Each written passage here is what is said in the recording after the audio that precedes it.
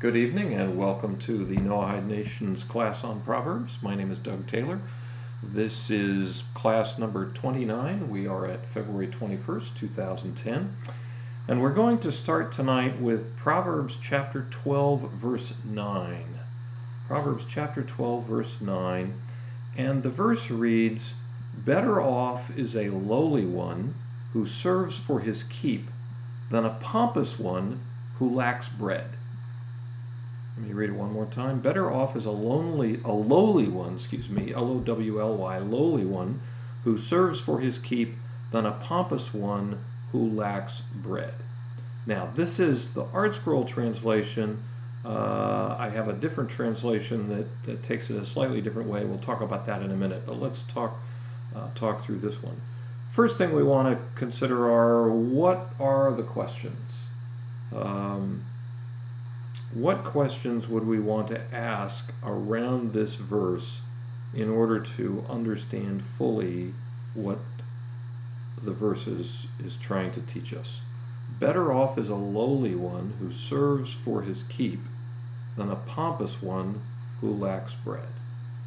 Any thoughts on questions?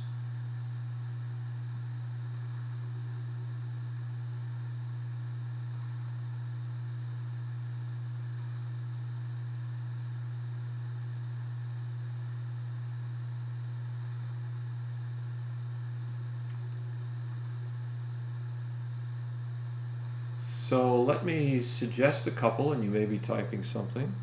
The first question that comes to mind, okay, thank you, is what's a lowly one?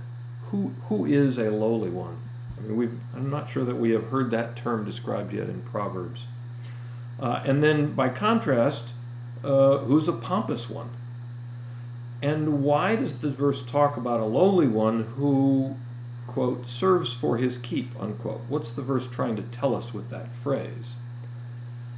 And then finally, what does the first half have to do with the second half? Because the first half is talking about what the lowly one does, but the second half is talking about what the pompous one lacks. So it doesn't seem like there's a clear connection here. So let's see if we can unravel this a little bit. So you've suggested humble as a definition for lowly. That could be true. I took a slightly different approach. Humble can be seen as, I suppose, the way that other people view you, but I tend to think of humble as a person who really understands their true place in the universe. It's not a false humility kind of thing like, oh, shucks, I'm not really good at anything, that kind of thing. But a person who really understands what their true place is in the world and in the universe. Moses was considered to be the most humble man who ever lived. Now, he clearly knew that he had knowledge because he had to turn around and give it to the people. But my understanding of what that meant was that he really understood his spot, so to speak, in the world. That he was, virtually nothing in comparison to the wisdom of Hashem. He didn't. It wasn't, I don't think, as I understand it, a false humility. He very clearly understood what his own capabilities were, but he put those in the context of the Almighty, and anything that we have pales in comparison there. But I took a slightly different approach. This is Proverbs chapter 12, verse 9. Chapter 12, verse 9. And I'm going to suggest that a lowly one is a person who is seen as poor or of a lower class status in the eyes of other people. Not exactly a state that most of us would particularly aspire to find ourselves in. So that's my working hypothesis. A lowly one would be one who other people would look at and say, oh man, he's not very well off, or he's kind of in a lower class. They might look down upon him, because of who he is or the status that he's in. Now, I'd also like to suggest that a pompous one is a person who's arrogant, somebody who's full of themselves, somebody who has a really overblown opinion of himself, and who makes that opinion known rather loudly and publicly through their actions. So it's a little different than arrogant in that it has the sense of making a lot of oneself fairly noisily in a public way. And then, as a third definition, I'd like to suggest that a person who serves for his keep means someone who serves other people in order to pay for his room and food. In other words, his room and food is his keep. So it's someone who serves other people in order to pay for that. So if we go on the basis of those definitions, the verse is saying that it's better to be of lowly status in the eyes of others and serve others in order to have room and food than it is to be arrogantly full of yourself and lack bread. So we look at that and say, well, okay, now what? I mean, isn't that pretty obvious? I mean, wouldn't most of us rather act as servants to others than starve? So it seems like King Solomon must be telling us something else, because generally speaking, we wouldn't expect him to tell us stuff that's really obvious. So I will suggest that the verse is actually going deeper than that. A lowly one describes how others view a person. And the man or woman of Proverbs is not concerned with how others view him or her. They don't run their lives on that basis. To the person of Proverbs, a person living the Mishle life, the Proverbs life, to that person, life is practical. If he's rich, fine. He'll use that money wisely as a tool to help him reach the real good, which is the study of Torah and character development and personal development. On the other hand, if he's poor, he'll do what he needs to survive, and he'll do his best to study Torah and work on his character and on the perfection of his soul, despite his economic situation. So to him, the end goal is the learning and the growth, not the wealth or the lack of it. He's not worried about what other people think of his economic status. By contrast, a pompous one is all about how he is perceived. I mean, that's his life. He would rather hold that view and be hungry than to lower himself to serve others and be able to eat. So how he is viewed by other people is the most important thing to him. So it seems that the verse is telling us that it's better to be practical than to be caught up in how you look to other people. It's better to be a servant and eat than to be pompous and starve.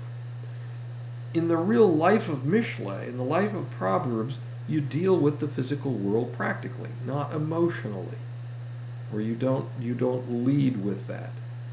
The person in the first half of the verse is dealing with the realities of the physical world on a practical level, practically. The person in the second half is ignoring the realities of the world and is coming at life emotionally. And the life of Mishle, the life of the person of Proverbs, is the life of the first person, not the second. Okay? Any questions up till now?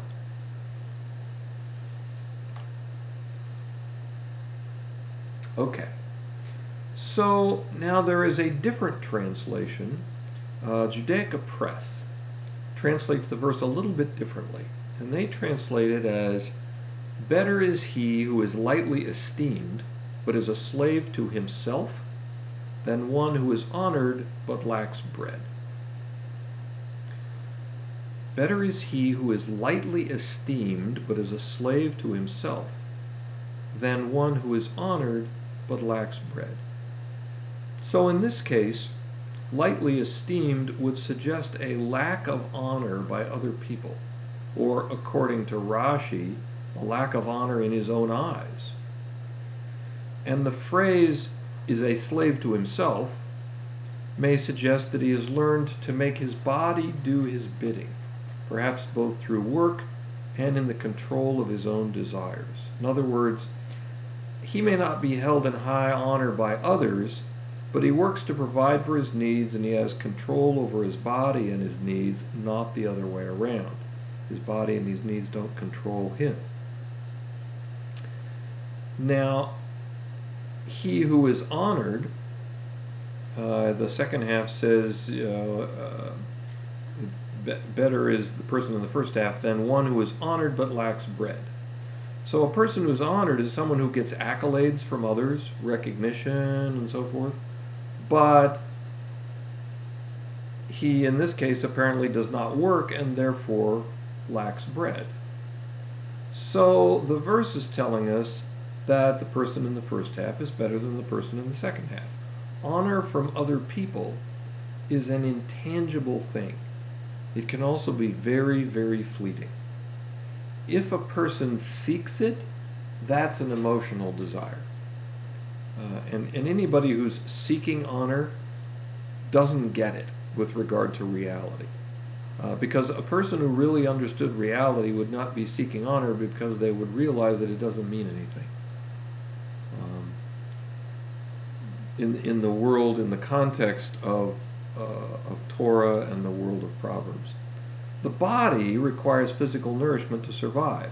It doesn't require honor to survive, but it does require physical nourishment. So it's better to eat in order to sustain one's physical body, which then allows a person to engage in the real good, which is the study of Torah and the perfection of the soul, than it is to starve one's physical body in favor of an emotional satisfaction, the honor, that doesn't lead them to perfection. Okay? Any questions on this verse?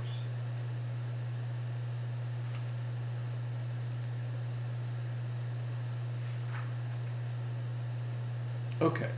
I'll again take no response or delayed response as a no. But if you do have a question, feel free to pop it out there and I'll do my best to answer it. So let's move on to Proverbs chapter 12, verse 10. Chapter 12, verse 10. And the verse reads, "A righteous man knows his animal's soul, but the mercies of the wicked are cruel." A righteous man knows his animal's soul, but the mercies of the wicked are cruel. Okay?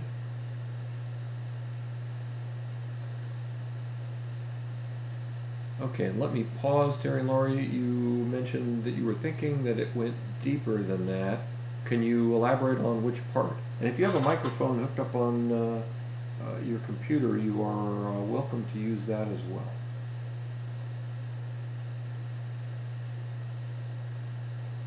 Let me pause to give you time to respond.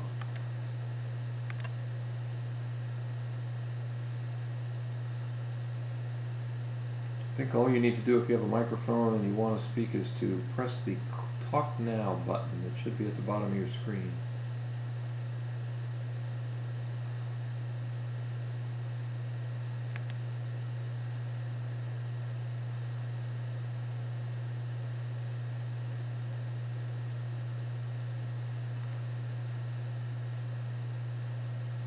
No microphone. Okay. Is there anything else you wanted to say about the previous verse or how deep that goes?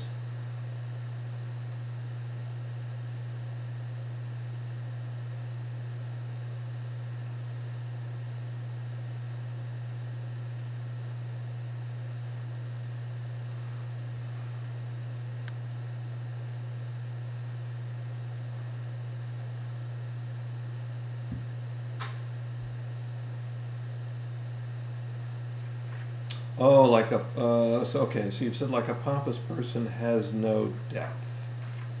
I don't know that we can read that from the verse because it seems to be focused on the characteristic in the second half where it says, better off is a lowly one who searchers keep than a pompous one who lacks bread.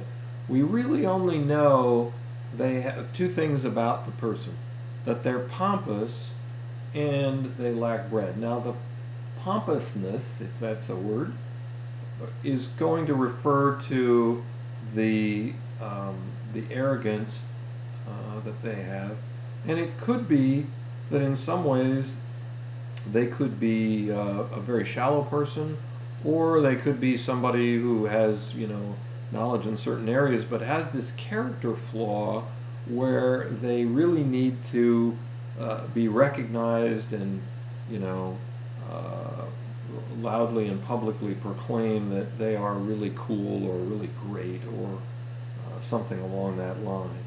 So I think all we can do is read from that one description, the pompousness, to figure out what the person is like. Now, someone who is doing that, who really is pompous and has to be publicly acknowledged and proclaimed, and everybody needs to bow down to him and so forth, clearly that's coming from an emotional place, and at its extreme becomes quite childish. And so we could look at a person like that and say, gee, why don't they grow up and get a life? So we could draw some conclusions about their emotional state from that, because clearly they're operating from their emotions in a way that's very open and public. So it could indicate a lack of intellectual depth, or certainly in that area, a lack of depth of understanding about their own emotions and the consequences of those emotions. Okay. So, moving on to verse 10. A righteous man knows his animal's soul, but the mercies of the wicked are cruel. Any questions that you can think of with regard to that verse? A righteous man knows his animal's soul, but the mercies of the wicked are cruel.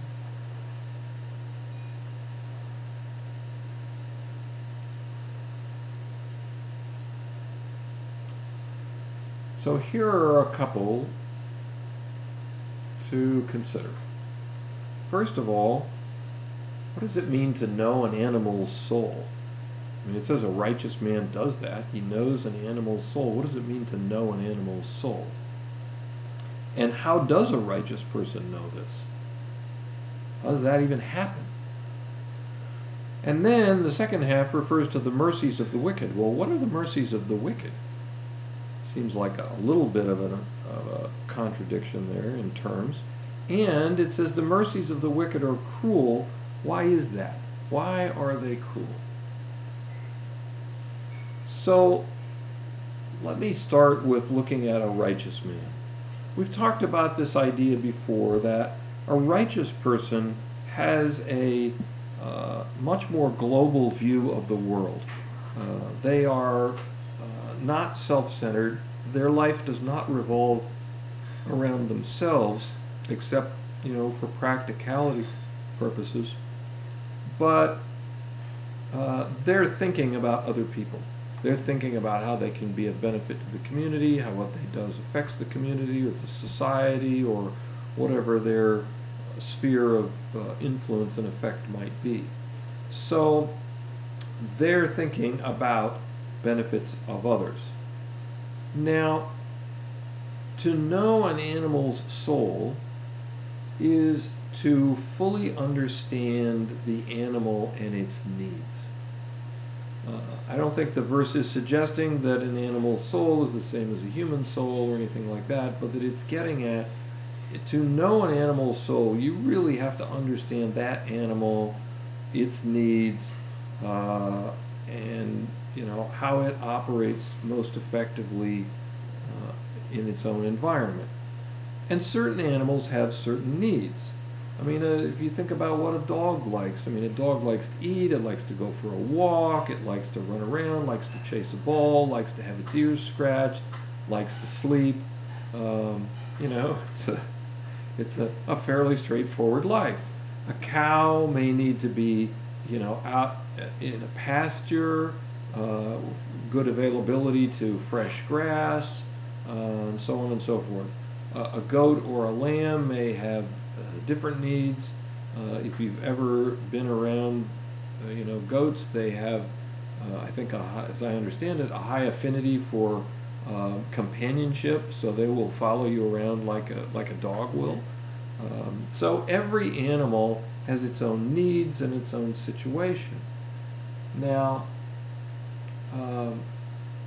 the righteous person is sensitive to the needs of other people, and the righteous person is also sensitive to the individual needs of his animals. He recognizes, oh, this one needs this one needs that, this one needs the other thing. Remember, the righteous person thinks in terms of benefits of others, and others being part of God's creation, and animals are part of that creation as well. So the righteous person will be sensitive to the needs of his animals and understand how that animal operates the best. I mean, he might keep his dog, in the living room, but he wouldn't keep his cow in the living room, because that's not where it needs to be in order to flourish and so forth. So he'll be sensitive to the needs, even down to the individual issues of a particular animal, not just necessarily a whole class of that animal. So the righteous person is going to know and understand the animal's nature, and is going to act to ensure that animal's needs are met. So again, in the same way that he is thoughtful and considerate and kind of other people, he'll be thoughtful and considerate and kind around animals. Okay, let me pause.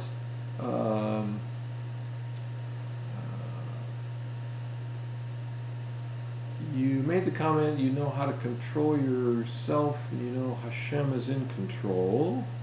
Okay, I'm not sure what that comment refers to, so maybe you can help me out with that one. And we need to have compassion on animals.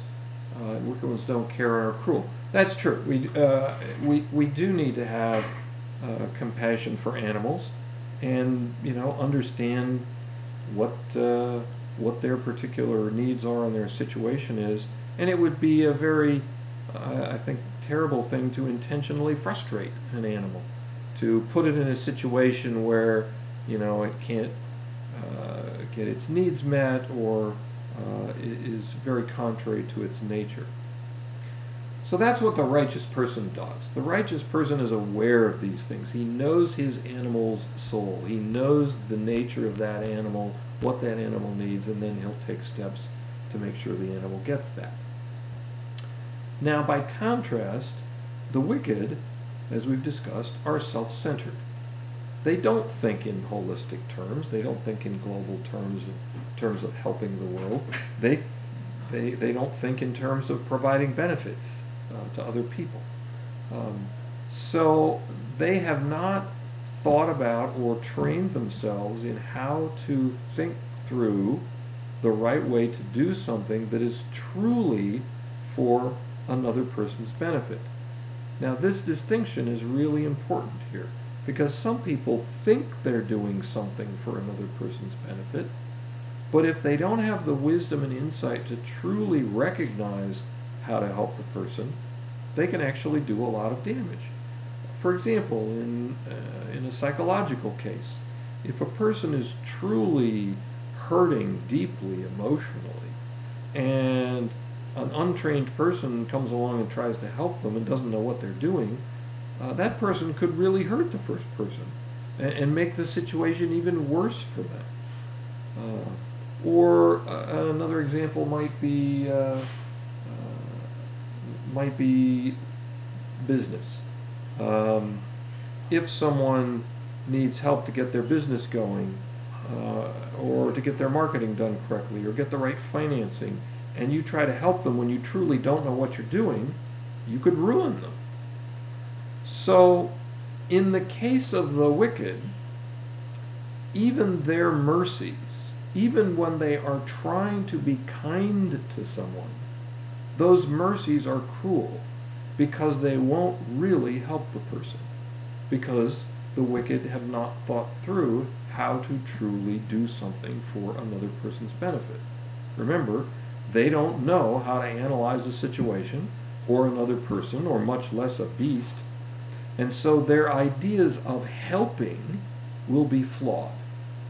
And so their mercies, their kindnesses are cruel because they will actually hurt more than they will help. Now, Terry and Laura, you said you thought we were referring to our animal soulish part. No, this is talking really, as I understand it, about an animal, a separate animal, not the soul of a person. And the first half is talking about that. The second half, I don't think, is even limiting itself to the treatment of animals. It's saying the mercies of the wicked are cruel.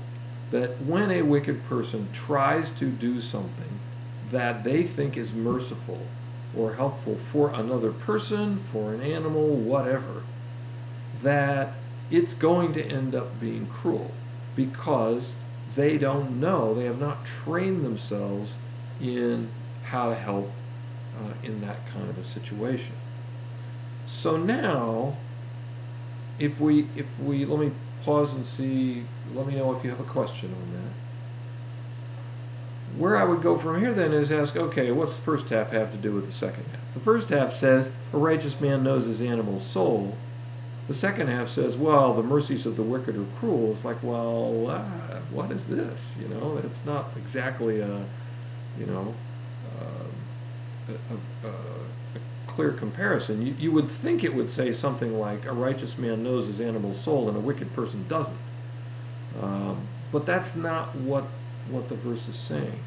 I think what the verse is telling us is how the training of the mind reflects in the actions that a person does.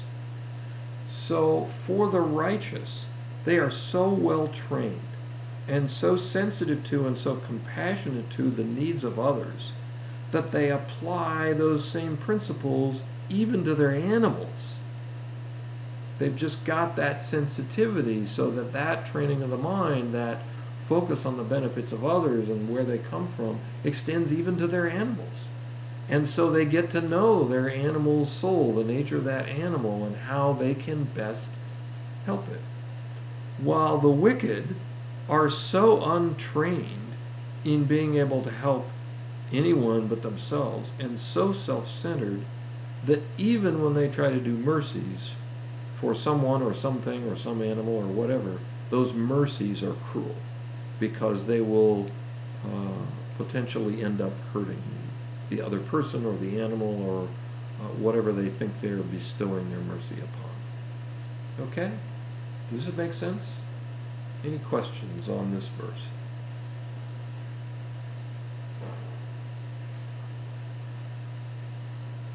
Okay, good. Okay. Oh, now we get to one, not that they all aren't fun, but one where it was exceptionally interesting to me to dig through this one. Proverbs 12, chapter 12, verse 11. Proverbs chapter 12, verse 11, and it reads like this: He who tills his land will be sated with bread, but he who pursues empty things lacks heart. He who tills his land will be sated with bread, but he who pursues empty things lacks heart. Sated, I understand to mean satisfied with, filled to the point of satiation. So he who tills his land will be sated with bread, but he who pursues empty things lacks heart. So, what kind of questions might we ask about that verse?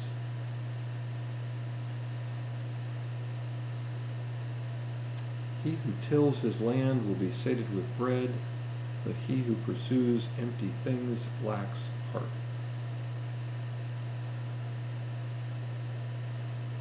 Any thoughts on questions?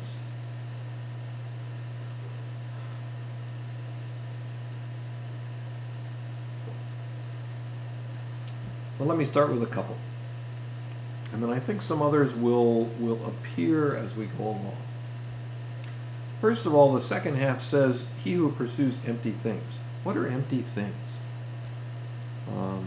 We need to kind of define what that term means. It's a rather unusual term. And if they're empty things, why would someone pursue them? And what does it mean to lack heart?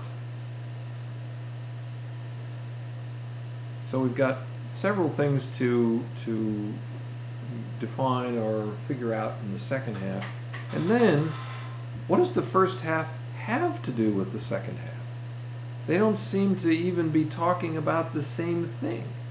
One's talking about tilling land and getting bread, the other's talking about pursuing empty things and lacking heart. So let's look at the first half.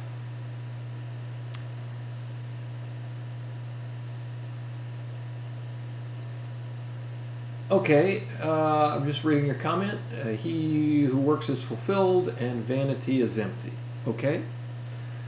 But we're going to have to ask ourselves, so why did King Solomon juxtapose these two things in this verse? Because usually he's got something where he's comparing A against B. The righteous versus the wicked, or the wise versus the fool, or that type of thing. So we've got to figure out what's going on and why he would put those two things opposite each other. So let's look at the first half. He who tills his land will be sated with bread. Now, that seems pretty straightforward. I mean, if you work your field or do some kind of gainful employment, you will have bread to eat so that you're physically satisfied. So, okay, then you would think that the second half would read, he who doesn't till his land will go hungry. In other words, if you work, you'll eat, and if you don't work, you won't eat. But that's not what the verse says. So I want to suggest that King Solomon must be telling us something else. He must be focusing in on some element of the first half, the he who tills his land will be sated with bread, some element of that is not the obvious one. Because the issue that he raises in the second half doesn't seem to obviously contrast with the first half. So let's just set that in mind, set that on the shelf for a minute, kind of keep it in mind, and let's take a look at the second half. He who pursues empty things. Now I understand, I believe one translation translates empty things as vanities, and you mentioned that in your comment. So what are empty things? Well, they would be things of no value, or things that have no lasting value. And in fact, to be a little more precise, I would define empty things as things that have no value in contributing to a life of wisdom and knowledge. I mean, we've talked at length about wisdom and knowledge having, huge value in life. So I would say empty things are those that have no value in contributing to a life full of wisdom and knowledge. Now, those could be the pursuit of riches, or the pursuit of fame, or the pursuit of the physical pleasures just for the sake of the physical pleasures. And let me just point out, we want to keep in mind there is nothing wrong with the physical pleasures per se. Things that aren't either halakhically prohibited to us or harmful to us are okay generally to partake of. If it's not harmful, it's not addictive, and it's not halakhically prohibited, then those could be legitimate pleasures. But if a person's life is focused around the physical pleasures, like that's the be-all and end-all of life to him, then that's a mistake. Because the physical pleasures will never ultimately satisfy the nature of man. A person who chases after physical pleasures will have a very fruitless search. Because they'll try one thing, and yeah, it's okay for a minute, but then it goes away, and they try another thing, and they keep moving from thing to thing, trying to find something that's going to provide them real lasting satisfaction. And they won't find it in the physical world. The physical pleasures come and the physical pleasures go. That's not bad. It just is. That's just the way they are. You eat a good meal, and then, okay, 4 or 5 hours later, you're hungry again. You go on vacation, you have a nice time, but gee, now I'm back at work. Those kinds of things are temporal. What really satisfies the nature of man is being involved in the world of ideas and the world of learning. Okay, and Terry and Laura, you said it seems it is dependent on what kind of work. Not sure which part you're referring to when you say that it is dependent. Sorry if I'm not following clearly what you're saying there. Maybe you could elaborate just a little bit.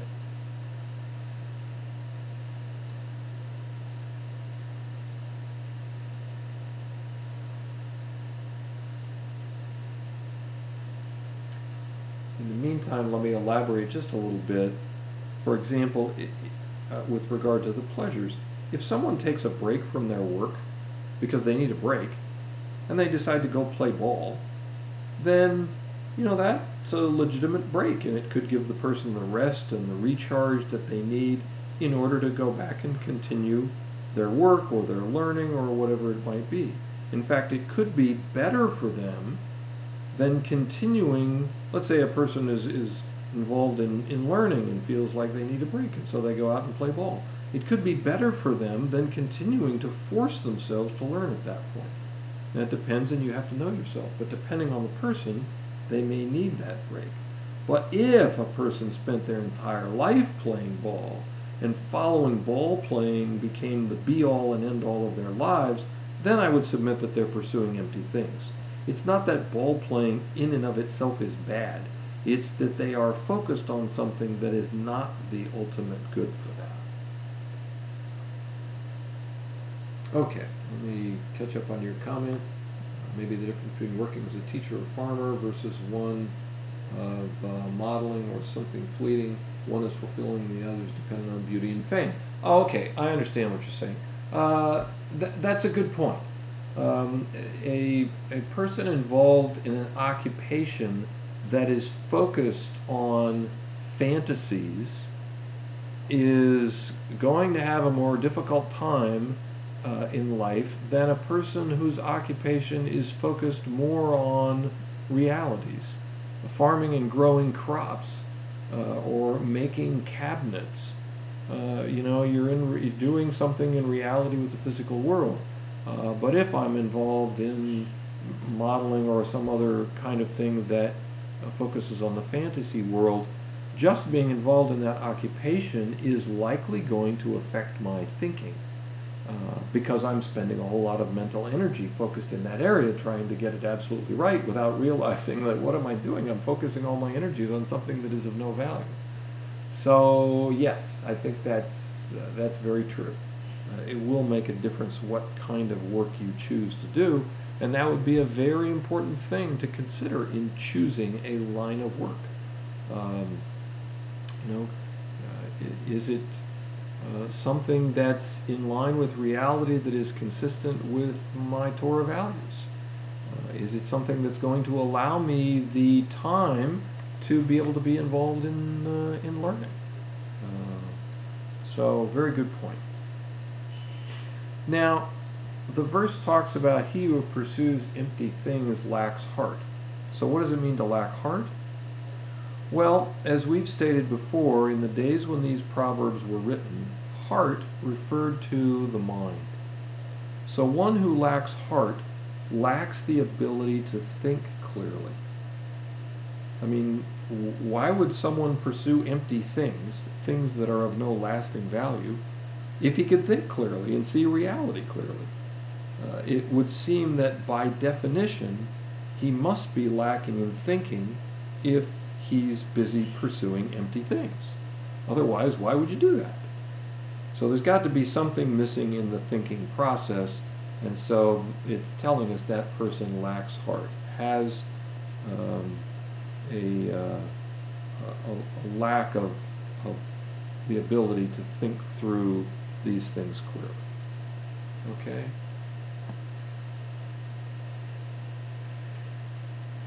Okay, and you've said, isn't Judaism somewhat based on working on being in touch with the natural world? So let me take those as two separate questions. Is Judaism somewhat based on working? Yes. The idea of someone closeted away just in learning all the time and not being out in the physical world is not the Torah ideal. The Torah ideal, as I understand it, is a combination of work and learning. So you are out in the world in one respect or another, involved in an occupation, providing for your needs, and that serves as a means to the real good, which is to be involved in the world of learning and ideas. Now, exactly, it's a balance. You're absolutely right. Now, the thing that you alluded to in the second part of your comment is it based on being in touch with the natural world? That is a little different. I mean, certainly occupations that keep you in touch with natural cycles like farming, agriculture, raising sheep, those kinds of things. There are some advantages to those kinds of things because you are continually in touch with the physical world and watching the cycle of life, and you learn from doing that. That does not mean that it is out of touch with Judaism to be a stockbroker or a lawyer or some occupation where you are dealing with more conceptual things. There's nothing wrong with those things to the best of my knowledge. If you were involved in an occupation that, inherently goes against the kinds of things that Torah would be about, that's a problem. So that you would have to look at very carefully and decide, do I want to be in this occupation? And what does this mean for my soul? Because when you are in a particular occupation and focused on particular things, what you focus on and the problems and situations and whatever that you have to deal with can have an impact on your soul. And so you would want to carefully, I think, select that so that you have the best possibility of being in an environment that supports positive character values and reinforces those, as opposed to being someplace where that wouldn't be the case. Okay. Any other questions up to this point? Okay. So we've talked about what the first half refers to and what the second half refers to. But then we've still got this pesky question, how does the first half relate to the second half? He who tills his land will be sated with bread, but he who pursues empty things lacks heart. What is King Solomon trying to tell us here by making this particular contrast? And I see another problem in here, and that's this. The first half says, he who tills his land will be sated with bread. So what's the form of the phrase? It's action produces result. The action's tilling the land, the result is that the person is sated with bread. So we have, if we look at it as kind of a formula basis, the first part of the verse is, you do this action, you get this result. But now look at the second half. It says, he who pursues empty things lacks heart. Well, that seems to be a different form. That seems to be, this action indicates a lack of ability to think clearly. So it's not action produces result, it's action indicates characteristic. So how can you have one in the first half and one in the second half? Well, what's the comparison there between those two? So I will suggest the following. I'll suggest that the form of each side of the verse is actually action produces result. So we have in the first half, he who tills the ground, that is, he who does a clear and rational action, And we know that's a clear and rational action to till the ground because we know that tilling the ground is necessary to produce crops that we eat, and we all need food. So he who does a clear and rational action gets a positive and beneficial result. That is, he's sated with bread. In the second half, again, let me read it. He who pursues empty things lacks heart. I'll suggest it is saying he who pursues empty things gets an undesirable result. That is lack of heart or distorted thinking. In other words, I'm suggesting the verse is not saying that the pursuit of empty things is caused by the distorted thinking, but that distorted thinking is a result of pursuing empty things. How does that work? When you pursue empty things, let's say the pursuit of wealth for wealth's sake, or the pursuit of power or fame, you are focusing your attention and your energy around things that are not in line with reality. They are not the true good for man, as we've discussed in these classes. The true good for man being the pursuit of wisdom and knowledge and being involved in the world of ideas and growth and the perfection of the soul. So as you put your energy and attention on those empty things, you begin to think in those terms, rather than in terms of reality and the true good for man. You get caught up in them, just like if you're involved in an occupation that deals with fantasies. You get caught up in all that stuff and the types of distorted thinking that they represent. And that leads your mind to thinking that way. So the pursuit of empty things will result in distorted thinking. So now we have some balance here. The first half says, he who tills his land will be sated with bread. Action produces result.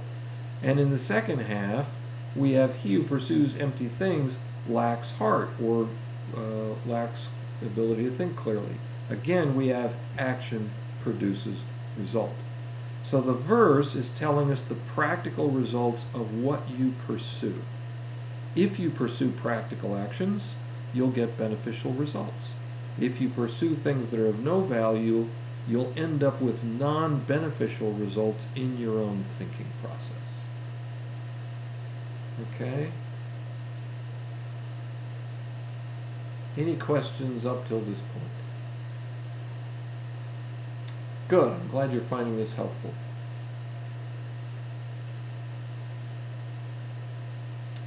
Okay. I have one more question. And it's one that started to bother me when I got this far in the analysis. And I hope you're seeing now kind of not only the result of what we're finding out from the verse, but also how we're getting there. So we started with two things that didn't seem to match up, and we defined each of them individually. The first half, we figured out what that said, then we look at what we think the second half said, and then we started to look at, okay, how do they relate? And at first they seemed to be of different forms, and then we started looking at, well, wait a minute, maybe the second half is really of the same form, but it's saying that not that lacking heart causes you to pursue empty things, but pursuing empty things will result in lack of heart. Now we've got things, that are reasonably lined up here, and it starts to look like the analysis is relatively complete. So that's important to see the methodology here, because this is the methodology we use in analyzing Proverbs, and the more that you learn this methodology, then that starts to carry over into other areas of your life, and you can start using this in ideas and situations that you run into. So there's one more question that bothers me, and this is what it is. The first half talks about a practical, physical benefit. You get sated with bread. Okay, you till the ground, you get sated with bread. It doesn't seem to refer to anything with regard to your thinking process. But by contrast, the second half talks about the effect of an action on your thinking process. So why does one course of action apparently not affect your thinking process while the other one does? In other words, the person in the first half of the verse is doing a very rational, practical action, but we don't see from the verse that it's affecting his thinking process in any way. Instead, he's getting a physical result. He gets bread. The second person, the person in the second half, is doing an action, but they are getting a negative effect on their thinking process. And somehow that didn't seem to line up to me. And here is what I will suggest as a solution. When you simply do a correct physical action, you get the result. Just doing actions does not improve your thinking. It may produce positive and desirable results, but doing the action just in and of itself will not improve your thinking. A farmer who knows enough to till his field every day will not automatically become a thinker just because he does that. In order to become a thinker, he has to engage in the process of thinking. He has to engage with the ideas, engage his mind with those ideas, work them through, think about consequences, look at his emotions, analyze his personality, and all of that in order to affect his thinking process. Just tilling a field only produces bread, does not affect the thinking process. However, the person who pursues empty things will damage their thinking process. The pursuit of empty things will cause him to focus on those things, and that will result in that lack of heart, that distorted or lack of ability to think clearly. In other words, I think the verse is telling us that someone who just does correct actions won't improve their thinking, but someone who pursues empty actions or vanities will damage his thinking.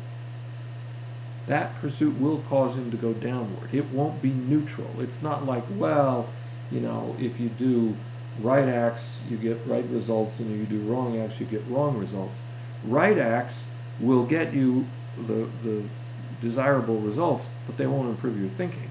Wrong acts will get you the wrong results and simultaneously will damage your thinking. The pursuit itself of the empty things will cause damage because the pursuit itself involves the mind. So, in that sense, the verse is telling us that correct actions won't turn you into a thinker, but pursuing incorrect actions will damage your thinking ability. So in order to be a thinker, you have to be actively engaged in learning. But going down the correct action route just gets you the correct results. Going down the incorrect action route gets you not only negative results, but it damages your thinking process. Okay? Any questions on this point?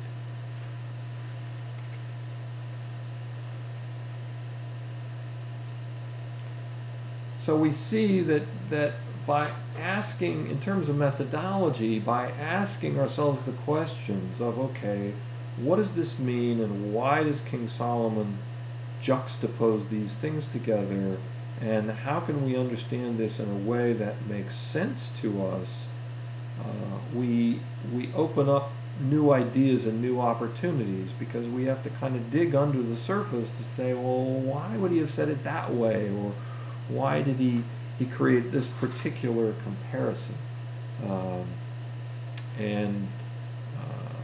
That then allows us to find deeper meaning in the verse. Okay? Any other questions?